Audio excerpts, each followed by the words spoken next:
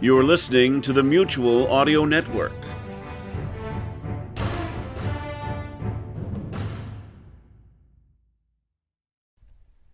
The following audio drama is rated PG for parental guidance.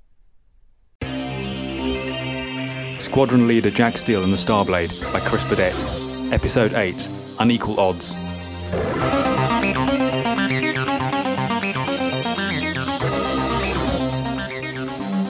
Deep in the outer reaches of the solar system, Jack Steele has taken the fight to the Quaxoran enemy, only to discover that the Starblade's weapons are useless against the alien shielding. Now, surrounded by enemy vessels, Jack and his friends face a tough fight to escape. Keep your finger on the trigger, Charlie. Getting out of this is going to be a lot harder than getting in. Don't worry, Jack. There's so many of them I can't miss. There are more appearing every second. I don't think we can shoot them out of the sky fast enough. I hate to say it, but we're going to have to cut and run. I'm taking us between those two battleships. The fighters will have trouble following us in there.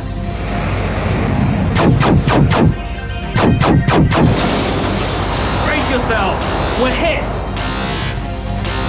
Critical damage to starboard rocket motor.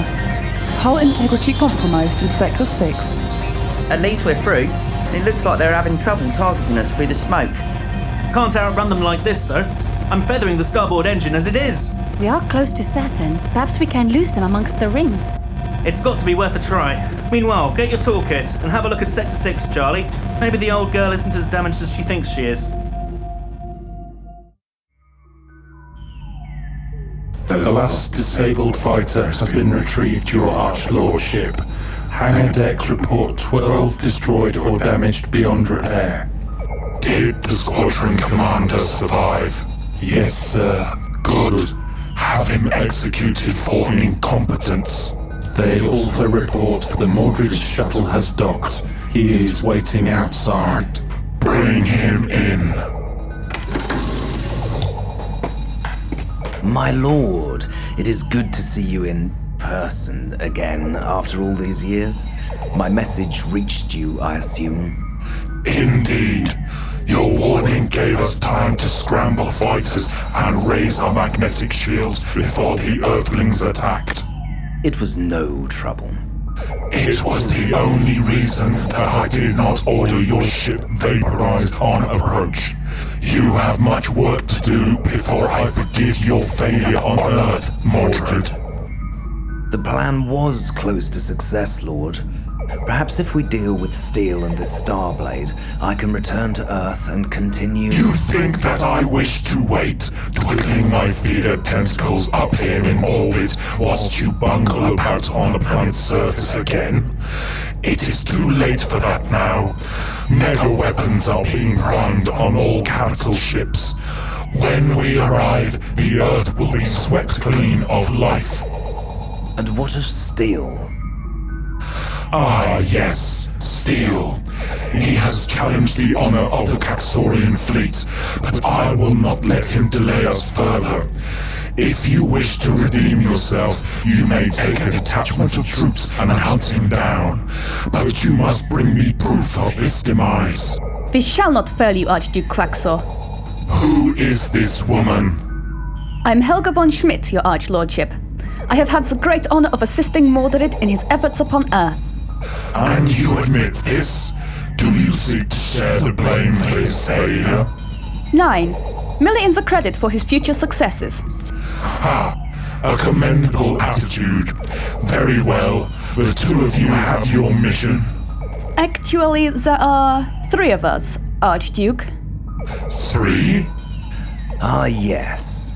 About that.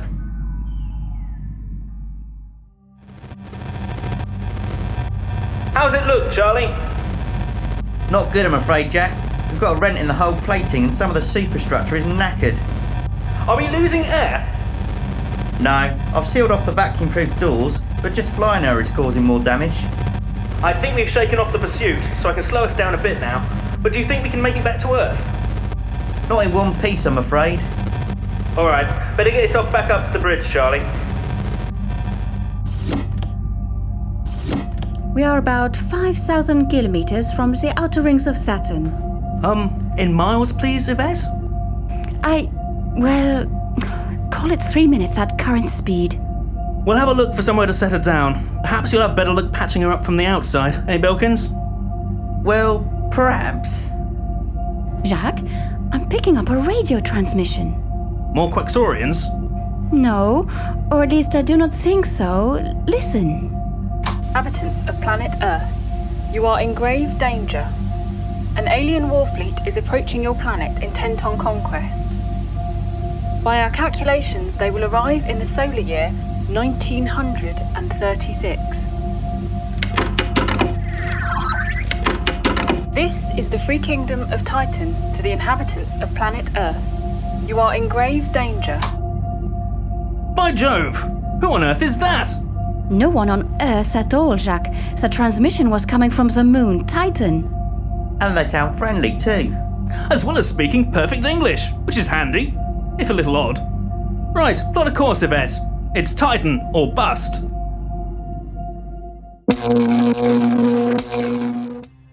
Look, he's moving.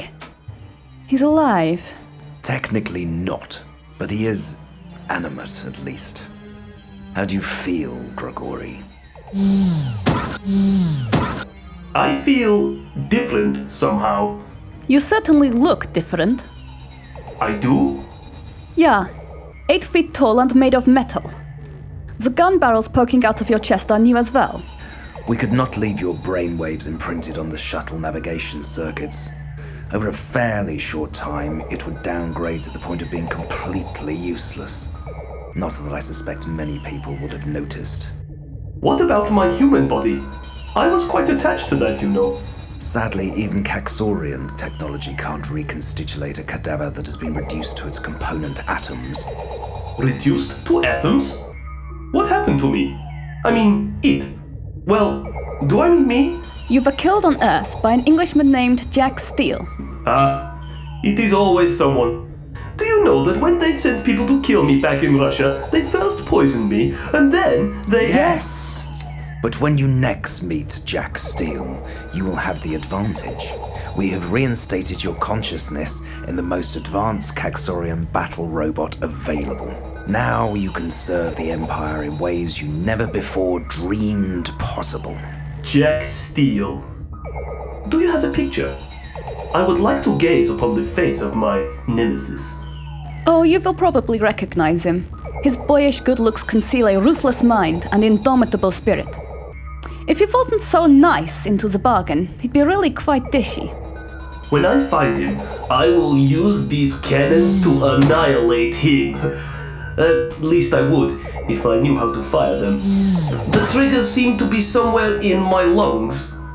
Not that I have lungs anymore. You'll have plenty of time to figure it out. I've been assigned a starship and a company of Caxorian shock troopers. Steele has gone to ground somewhere amongst the moons of Saturn. It's our job to...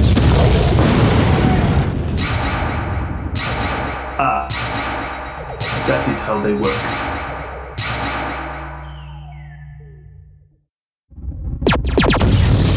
We're pulling back from the secondary food refinery. There's just too many quacks in the southern tunnels. I hope you're bringing me some good news, Kyle. I'm not sure, Commander. I've just come from the etheric early warning array.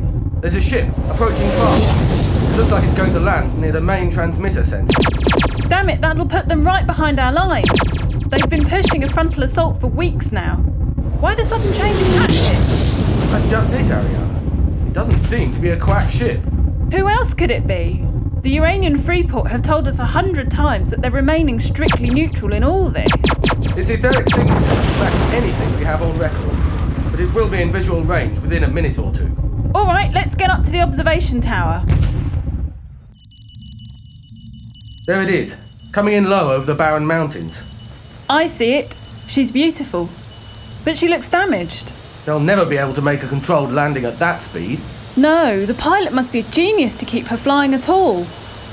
Look, the starboard rockets are completely shut down. He's vectoring the thrust from port to compensate. He must be insane. Look, it's working though.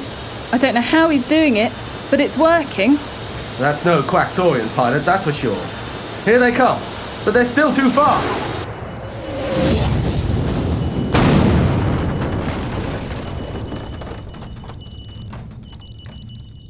Quickly, Kyle.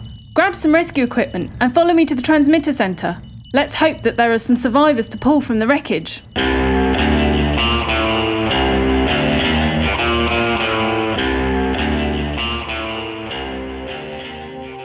In Unequal Odds, Neil Frankham was Jack Steele, Yvette Delac was played by Lucy Harvey, James Harvey was Charlie Bilkins, Nigel Potter was Mordred, Rasputin was played by Tom Butterworth, Helga and the voice of the Starblade were played by Lauren Orton, Ariana was played by Nadia Aman, and John Creek was Kyle. The narrator was Guy Ranawira. Sound engineering was by Frank Redding, with original music composed and performed by Bill McSweeney. Squadron lead Jack Steele and the Starblade is an It's a Trap production.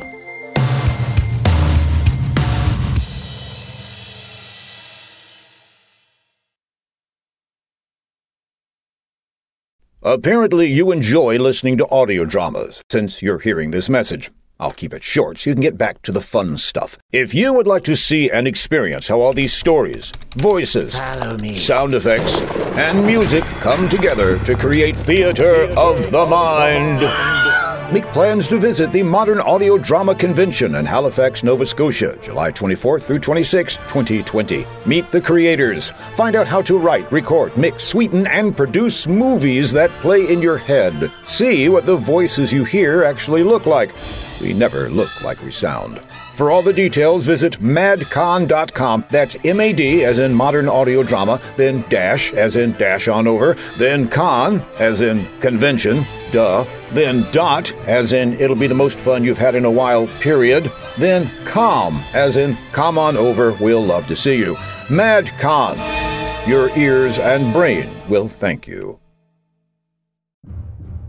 The Mutual Audio Network. Listening and imagining together.